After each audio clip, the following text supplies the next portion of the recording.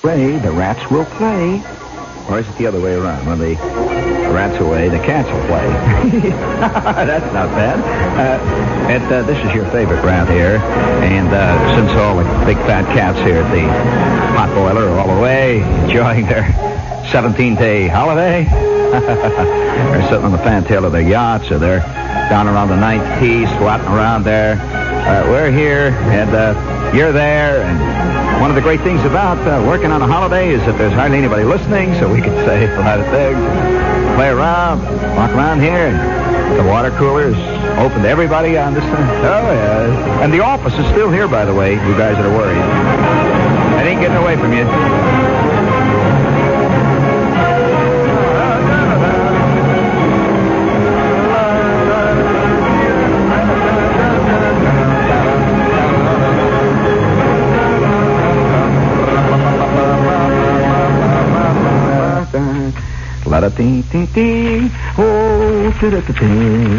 It's Memorial Day Eve, which might not mean much to you, but it means something to a lot of people, and it really isn't connected much with patriotic events. But right now, at this very instant, right now, at this minute, in the dark, out in that great broad plain of Indiana. And by the way, are you aware that they call Indianapolis a cornfield with streetlights?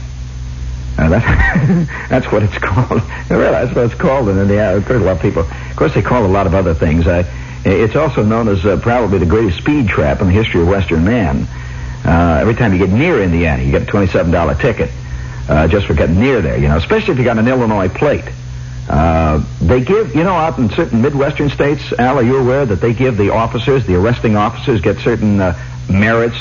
He gets an extra number of points for various out-of-town, out-of-state licenses, and they're graded by the amount of antagonism that Indiana feels for the other states. Now, like, for example, an Illinois license, which is a fairly common one in Indiana, it's the next state, say. An Illinois license is a 1.5 pointer. A Wisconsin license is a 1 3/4 pointer. But boy, you really score big when you get one of those guys from Ohio. That is big game, and the biggest game of all is when you get a New York car. Somehow, the New Yorker all over the country he's kind of he's a smart aleck, he's good. He is, he's just from New York. He's from the big time. Now, he may be from a town in New York State that has taller corn, higher pine trees, has more bears per square foot, The town consists of 3 people, a gas pump, and 19 skunks. And that's the town. It doesn't make a difference. That New York plate shows up, and you can hear the hum out in the darkness. You see this car come over the state line, see, and it's got those orange and black plates, or those orange and blue plates of the New York plate, see. And you can hear the hum of quietly idling Harley-Davidson police special motorcycles. 400 guys after them. Wait for them to do just one thing, because a New York plate is a 10-pointer.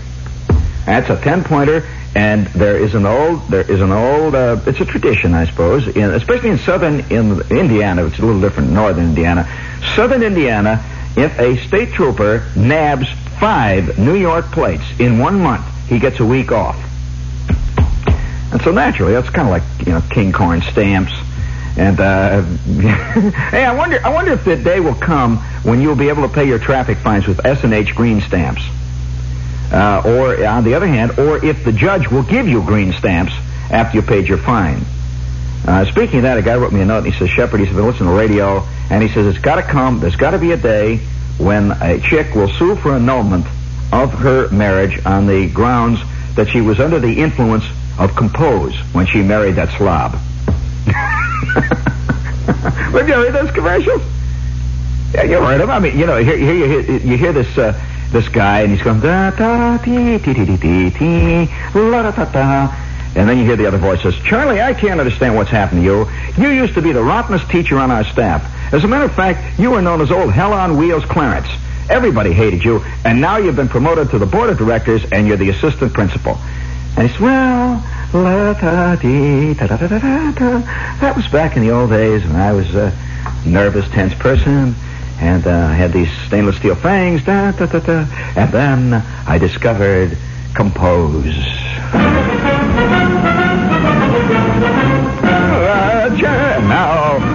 life is one long song.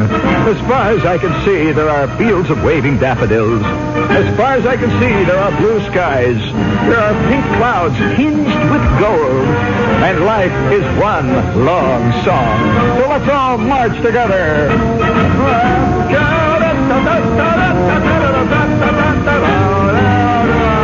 Hold it there, Al. Reset, reload, relock. Ready on the right, ready on the left, ready on the firing range. Do you know that there was a recent prediction made by a leading sociologist to the effect that by the year 1990, due to increasing pressures of advancing population, and there ain't no place to park, and the air is going to be all polluted, and people are going to be getting tickets just for walking around on the street.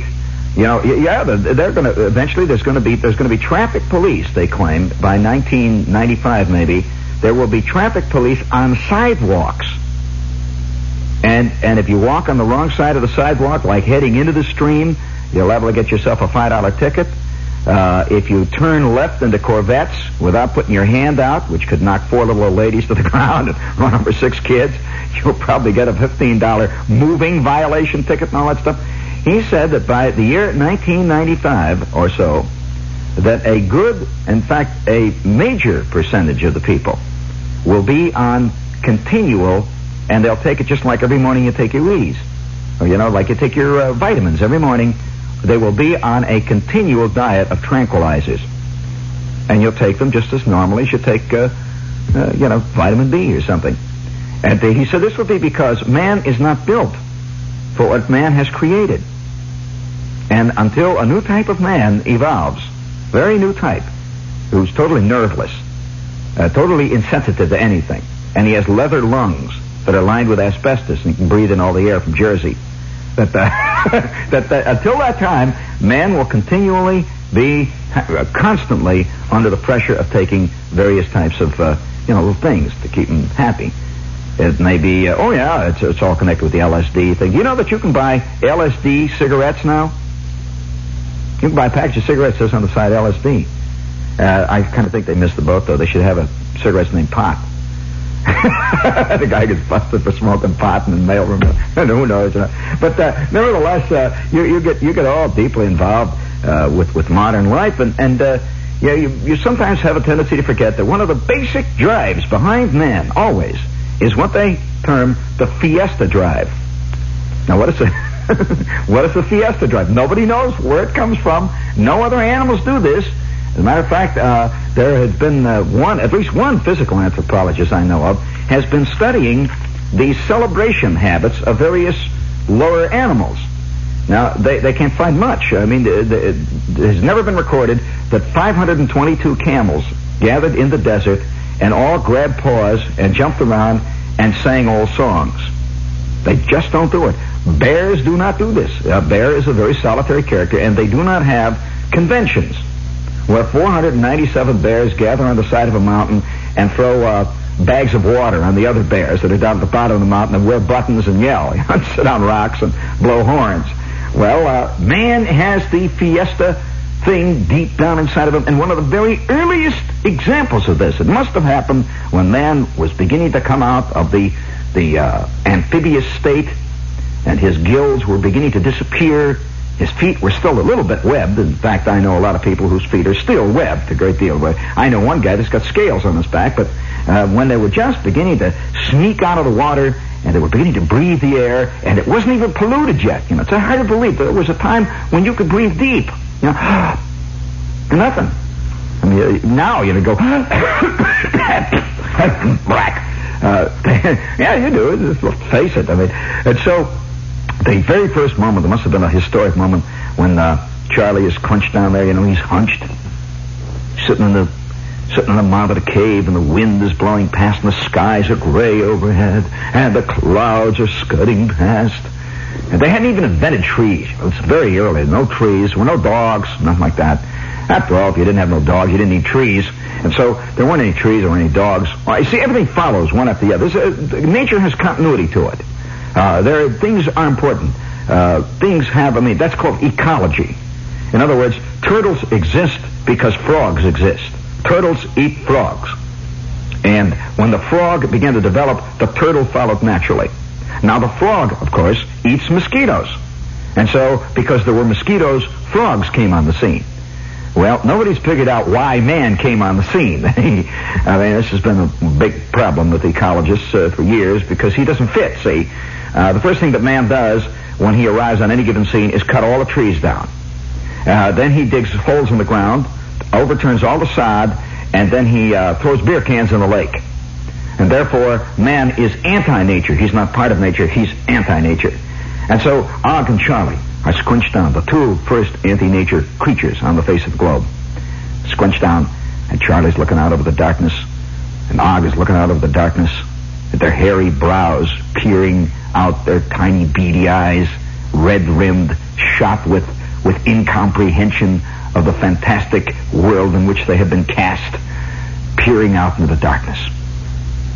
And then suddenly, well, it wasn't so sudden. It took 422 million years, actually, but in those days they didn't have Timex watches, you know. They didn't have any of this stuff. Time wasn't invented. There was only light and dark. They had no days. They had not invented Wednesday. Nothing. Just light and dark. And it didn't get very light either, because it was always cloudy. It rained a lot, see. It was always cloudy.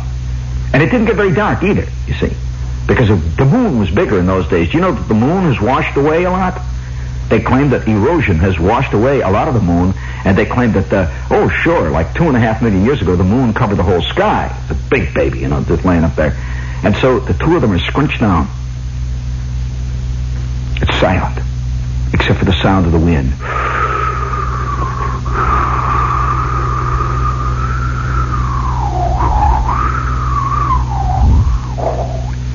It's exciting, isn't it? That's the beginning. That was a long time ago. That was a long time ago. And suddenly, Og, out of that dark Sargasso sea of his mind. Man didn't even have minds yet like we know them.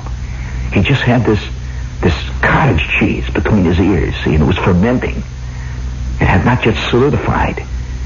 Out of that dark, vast blankness of this chunk of cottage cheese that hung between Og's ears. Now, they didn't have ears like we have ears. They had these two little knobs on each side and stuck out through the fur. See, a little bit, you could just see them. Suddenly, out of that dark swamp of that cottage cheese mind came a thought. Now, that was a traumatic experience because they didn't come very often. In fact, the last one that Og had occurred 217 million years before. And that's when he decided to climb out of the water. Now, I'm using Og here, of course. It's a symbolic Og. There were many Ogs. He had said, I had enough of this water jazz. And he climbed out and sat on the bank. That was the first thought. Now the second thought. Og. His eyes cloud even more than they're ordinarily clouded. Udobaya. He looks over at Charlie. And Charlie is sitting there looking out over the lake. Any minute now, he's expecting his future wife to crawl out. See, they didn't have women yet. They weren't invented. Don't ask me how anything happened. I don't know. They didn't have no women yet. That's all I know, see. They came later. In fact, they are not fully evolved yet, according to many men, see. At the interesting thought. Speaking of being low on the evolutionary scale, friends, this is WOR in Fun City, our great big fat old howling cave. Oh, let me tell you, Fun City is more of a howling cave of wilderness than many a Neanderthal man knew. And so, from Fun City, we send you this fun commercial. This is John K.M. McCaffrey for Shell Oil Company. On Tuesday evening, May 23rd, I came on nationwide television to kick off the new Shell Safe Driver Awards. Part of Fun City. Oh, yes. Oh, you want to hear about that thought, huh? Og? Well, he turns to Charlie, see? And he looks over at Charlie, and Charlie didn't look very good, actually, because he hadn't had a haircut yet. See, they hadn't invented any of that stuff yet, and they hadn't invented Lifebuoy. dial soap was like 17 trillion years in the future, so Charlie wasn't really nice to be near. But on the other hand, either was Og. But they didn't know the difference, see, because nothing was nice to be near in those days. I mean, what were the saber-toothed tigers or the trichonopteruses and the tyrannosauruses, rexes, and all that stuff around there? Everything was dangerous. Every last thing. Do you know that at one point the whole world was composed of lava? And there ain't nothing worse than lava. You walk around in lava and you've got trouble. And if there wasn't lava, it was quicksand. And so, it was a pretty rotten life one way and the other. It rained a lot, and they didn't have, nobody had invented umbrellas or rubbers and cough drops. Nothing. They just sat there and scrunched down. And they hadn't even discovered smoking cigarettes. Nothing like that. They just, you wonder how no TV even. I mean, that's really hell. So the two of them sat down there, scrunched over, and suddenly Og came up with one of the great turning point moments in all of mankind's history. He looked over at Charlie and went, see, they hadn't really invented language yet. Language consisted of a series of belches, grunts, and occasionally scratches.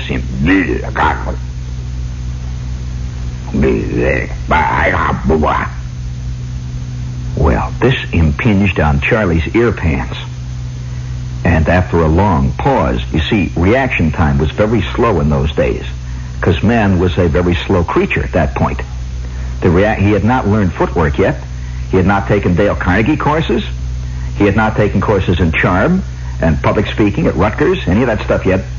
And so it took him a long time, he's thinking there, maybe 100,000 years passed. And then he turns to Og and goes, "Bleh," meaning, what did you say? And Og repeats, "Bleh, blah, blah, blah." And a very dim light bulb lit up over Charlie's head.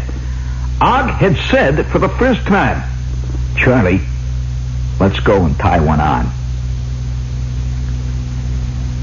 It was the first party. He had suggested the first fiesta.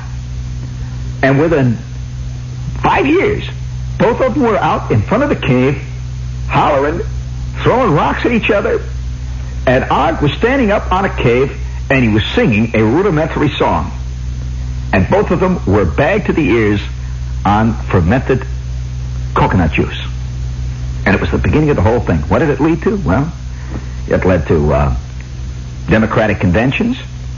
It led to the International Plumbers Amalgamated Social and Union crowd meeting in Miami Beach for 3 days to elect officers. Quote. It led to the American Legion. It led to the Ed Sullivan Show, and it led to bringing up their big-headed high.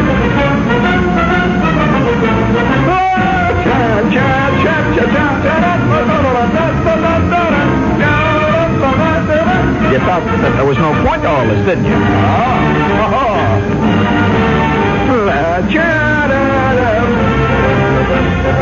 It led to tonight's radio program, which is brought to you by this Sirius radio station. And we entitled it, Salute to the Indianapolis 500, or subtitled, Salute to one of the great nutty things in American life. And so, tonight we salute Nutty Day in Indianapolis. Yes, friends, 364 days go by in Indianapolis and nothing happens. 1 day out of every year, Indianapolis turns on. Sort of. Well, as much as Indianapolis can turn on. After all, it's a 40-watt town in a world of kilowatt stations.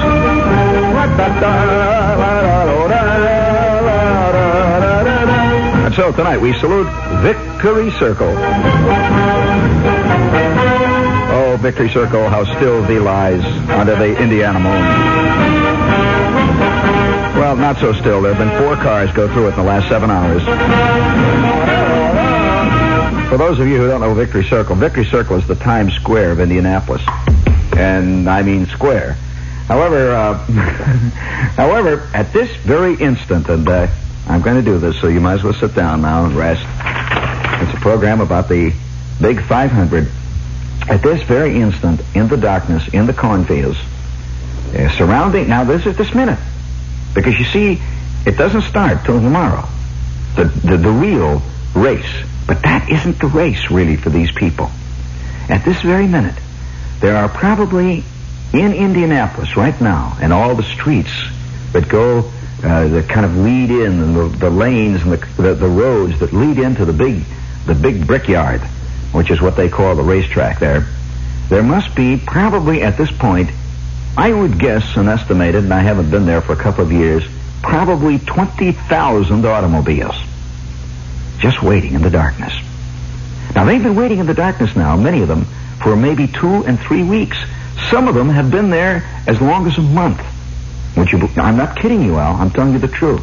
And I'm telling you, because you people in the East probably don't know anything about this. You sit and read about the Indianapolis 500 in the Sports Illustrated, or you read about it in the Times, and all they write about generally is the race. Well, that really, in a way, is like if you're going to write about Christmas, all you write about is an ornament. I mean, Christmas is one more than that. And the 500 race is one of the most enormous, one of the biggest, probably the greatest camp meeting fiesta that America has in this day and age. Now, it started back right after the turn of the century. And it started in the cornfields, in this great big yellow red brickyard called the Indianapolis Speedway. It was just a big track, big oval laid out there. And this was in the early days of automobiles, and everybody was automobile nutty. But the thing that's important to remember is not that they came primarily to see the cars, which a lot of them did. They came because it was a thing to go to. It was a way to get out of the farm for a couple of hours. It was a way to get out of a little town like Jerusalem, Indiana, or like Xenia, Ohio, or like Clabber, Kentucky, or like Rabbit Hash, Kentucky. These are all real towns that I'm giving you names of. I'm not inventing them. How would you like to be living in Otterbein, Indiana? But there ain't no otters in Otterbein, Indiana, but there's a lot of people that look like otters.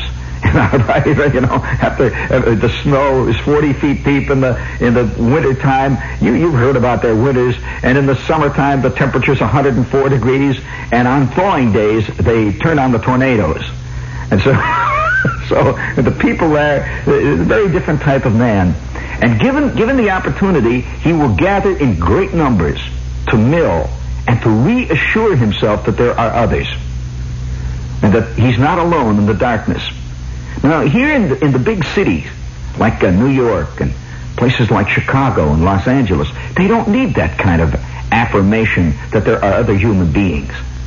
But they do in places like Jerusalem, places like New Bethlehem, places like Nazareth, Indiana. And somehow it all came to pass in Indianapolis that in the early days of this century, 1904, 1905, I don't know the exact date, maybe in 1910, something like that, that the first race was held. And you know, the man that won the first race that was held in Indianapolis just recently died a year or two ago. Won the absolute first race. And that race became, within a very short time, one of the great fiestas of the entire Midwest. And they don't go there because they're nutty or car nutty, but they go just to be there, where all those other people are. It's like a gigantic, enormous county fair. Now, I suppose most of you people have never been to a real county fair who live out here in places like Yonkers and stuff.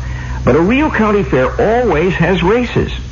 Now, not necessarily trotting races. Now, all over Indiana, they have trotting races continually, and every county fair has a trotting grounds and the trotting races. All of them. You've seen National Velvet now. Well, it really is that way. They really do. And there's always a little girl who looks like Elizabeth Taylor, who's taken that little colt, the one they call the runt, that's no good, and her friend Mickey, who looks just like Mickey Rooney, and he rides it, and they win. And there's a guy named Stephen Fetch. He keeps saying, pick up them peaches, little boy, let him go. Well, Colonel, I think he's going to win that race, Colonel. And, I bet we're going to take the Kentucky Derby next week. Well, this is happened in Indiana, But as equally important, and you don't hear so much about this side of it, at every major county fair throughout Indiana, they also have automobile speed races. And you go to the county fair and you see rising out of the distance when you're approaching the Lake County Fair, you see rising out of the cornfields this great cloud of dust. These are called dirt track races. You see this great crowd of this huge yellow dust is in the air, and you see the fence around it, and you hear wah, wah, wah, wah, and then you hear some hayseed, some rube with a Sears Roebuck crash helmet on has just gone through 17 yards of fence in his in his racing car. You see the air is filled with superchargers, and everybody, get out of it, Ruth, get out, she's going to burn, Ruth, get out. And you see this guy jumping out of his car, and he's running through the cornfields, with his pants on fire, and you know that you are at the county fair. Well, and they bet on him, they bet on these races, these cars running around on the dirt tracks. And it is one form of suicide that many people here in the East have not yet discovered. And so all the while, as you're wandering through the county fairgrounds, you go through the strawberry jam prize contest. You walk through it, and all these grannies are sitting around with their blue hair, and they're arguing about how rotten the judges were this year. How Emily ever won with that terrible stuff she turns out, and she doesn't really. She actually buys it at the A&P, is what she does. And then you go through the quilt judging contest. And then you go through the smallest tomato contest, the biggest tomato contest, and you go through all these things. The bulldogging. Oh yeah, and another thing they always have too. They have horse pulling contest. They have these big horses, and they pull against gigantic weights, and everybody cheers and yells, and the horses sweat. And then they have stake driving contests. You see these big rubes. And they've got these great big hammers, and they're driving stakes into the ground. Oh yeah, you don't see this stuff in the wide world of sports, but that's big out there, And there's a guy who'll be the state champion. He's a state champion, a stake driver, and he has a big belt, and he walks around, and he wears the overalls and stuff, and for the whole year, everybody gets out of his way. And this is the county fair. Now, the integral part of it, and one of the most important parts of it, of course, is the race. And these are the dirt track drivers that go around from fair to fair and drive in these things. Now, you have to look upon the Indianapolis 500 as the biggest county fair ever, any place in the whole world. And so everybody goes very early to the county fair. Well, preparations are made in the real fanatics, the people who really go to these things. They have a special car that is used only for going to that race. Did you know that, Al? That's an interesting thing. And they're all old. They'll have a 39 Ford. Or they'll have a 37 Humpmobile station wagon. Or they'll have a 34 Graham Page Phaeton. And these old cars have been old cars that they've had for like 25 years. The family has them. And they build them to be used at the race. They have big racks on the top where you can get up on top of the car. You know, the pipes, they screw the pipes in, they put the platform on top, they screw more pipes on the top, and then they put the ladder on the top of that, and then they screw more pipes on the top of that, and then they put another platform, and on top of that they put more pipes, and then they put a big beach umbrella on the top of that, and now it's 40 feet high, and they all sit up on the top of this baby, it's 40 feet high, and then if a little wind comes, the whole thing tips over. The engineering is not so good, the spirit is there, but they build these things for years, and they have a complete kit. Now, this kit is built for race watching. Obviously, there are like 250,000, 250,000 people come to this thing, So if you're going to sit in your car and watch the race, you can't sit in the car. Obviously, you're not going to see anything. So the cars go upwards until you see these vast leaning towers of pizzas. In fact, some of these cars are so elaborate that they have hot and cold running water up at the top there. They have electrical outlets. They have TV sets now up there where they can sit and watch reruns of I Love Lucy while the race is being run, And they have card tables that come out of the floor, and they sit and play cards. And they have beer coolers, the whole bit. Now, the thing, though, that is really interesting is not so much the race. It's what happens before the race. These people, by and large, all know each other. And at night, they wander around. The guy will have his 3-week vacation that he gets every year. He will take it the 2 weeks, really, it's the 3 weeks before Memorial Day. So that he can get in the car, his wife, and the kid. He's been doing it for generations. He learned it from his dad. Now, some of them now are in their 3rd generation now, and they've been coming to this race, man and boy, every year. And there are some old codgers that will walk in and out, famous old codgers will walk in and out of the crowd. And at night, they all visit each other as they're parked along the roads. And Indianapolis, of course, makes it a regular thing. And they visit each other and they sit on, it's like a vast trailer camp. And they're waiting for days before the race. And the old ladies visit. And these people will not see each other from one race to the next. And they will occasionally correspond, but they don't see each other. They're just this thing. They gather. And they'll talk about, did you hear what happened to Rafe? You know why Rafe isn't here? You know why Rafe isn't here? He busted his knee, And they all know who Rafe is. And back and forth the stories go. And then in and out of the crowd will be the real old-timers. And these are like veterans of ancient wars. And they've got buttons all over them. Many of them. And these buttons are souvenir buttons from all the races that they have attended. Some guys, believe it or not, have attended every Indianapolis Speedway race that's been held since just after the turn of the century. And they walk around there, they say, well, I want to tell you this. I'll tell you this. Wilbur Shaw was good. Wilbur Shaw was good, no question about that. But did you ever see George Robinson race? Did you ever see? And I will tell you, Ralph De Palma. Now, there was a race driver, Ralph De Palma. I'll never forget the time Ralph De Palma came around the south turn. He was driving one of those Alfa Romeos, one of the Italian cars. He come around there with the Alfa Romeo, and she caught on fire coming around the south turn. Well, you know what Ralph did? He had this mechanic named George Meredith. He come around the corner there, and he waved to George to jump out when he come around there because he's got to finish by himself. Well, Well, of course, these stories go on and on and on. And you find this interesting? Well, these old cats know every car that's ever run in the race. And they're not fooled, by the way. They're not fooled at all. Only the Easterner is fooled when it says a Shell Oil double overhead valve special. That kind of thing, you see. You read the list of the race cars, all the cars that are racing, and they have these names of companies like Hemingway Van Line Special. Well, that's not a Hemingway Van Line's car. Obviously not. That's the name of the company that put up the dough to build this car. Well, what kind of a car is it? That's the thing that's important to these old times. They never sit around and say, hey, did you ever see that Borden Pet Milk Special? Oh, that's a real... No. They sit there and say, hey, listen to that, Matt. You hear the sound? Hear that? Oh, man, listen to that. Oh, they ain't nothing like the sound of an Offie. Listen to that Offie. Well, they're talking about an Offenhauser. Of which you will find in the race tomorrow, a few Offenhauser cars will be run. This is a special race motor, an engine that is used and has over the years dominated the tracks. Although now they're being beaten out by the well, I suppose you can call them the non-stock Fords, very non-stock.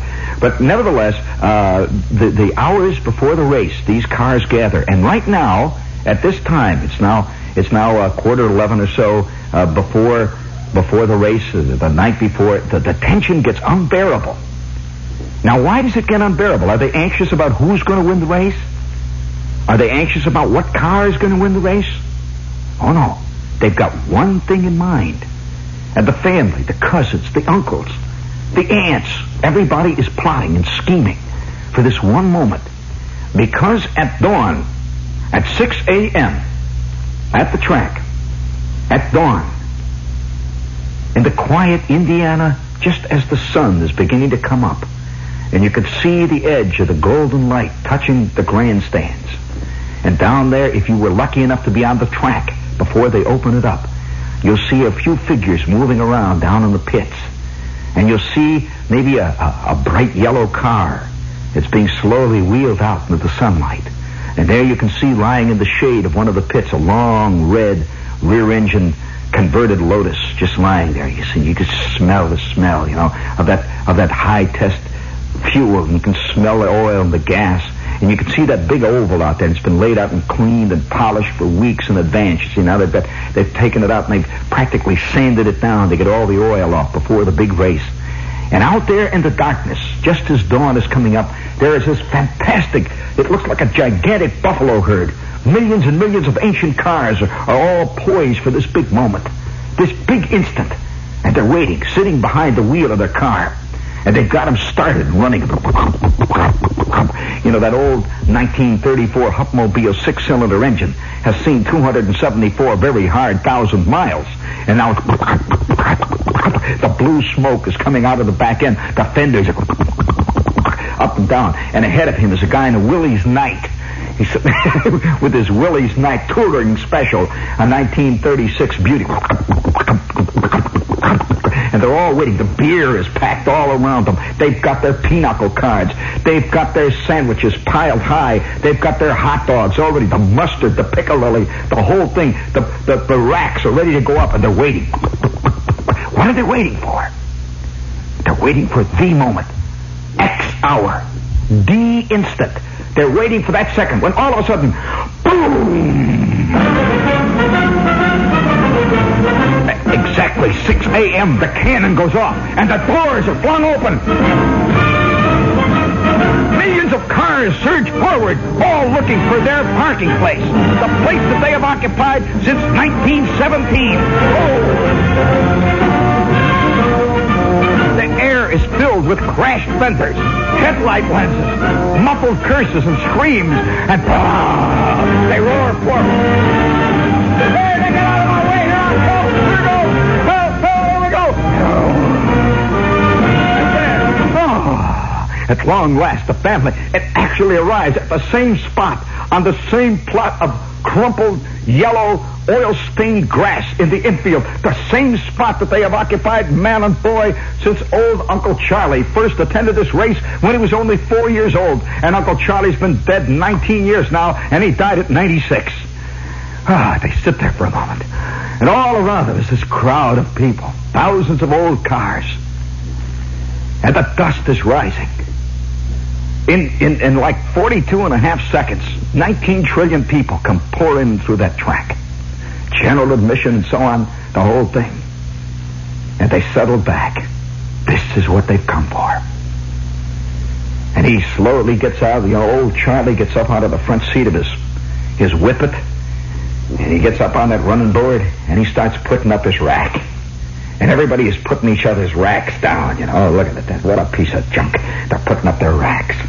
And by 10 o'clock in the morning, they're all sitting there with the sun beating down, and they're sipping their second glass of beer, and they're already on their third hand of pinochle. And out there on the track, you can... Wow! Wow! Yeah, the last tune-up, the last instant. And then comes the moment of the big race. For that brief moment, they all stand up and look out over the track. And you see those 33 cars all lined up. And then the balloons rise into the air. And there's a great muffled roar from the crowd. 250,000 people. And all the guys down in the infield toot their horns all at once. Ooga, ooga. And these cars roll on by on that ceremonial lap. And then they hit that starting line after the first lap. There's that enormous roar that shakes the ground. The ground thunders under their feet. And they watch the first big lap go by, and then they all settle down and begin to play pinochle. This is what they come for. The hot dogs are all warmed up. They drag at the lemonade. Old Uncle Rafe takes out his bottle of Kentucky White Lightning, and the day has begun. And it will go on and on and on far into the night. Far into next morning, when finally they arrive back at New Jerusalem, Indiana. Tired, hot, mad, sunburned, drunk, but ready for another year. May the best man win. May the best car win. And may the 500 go on forever.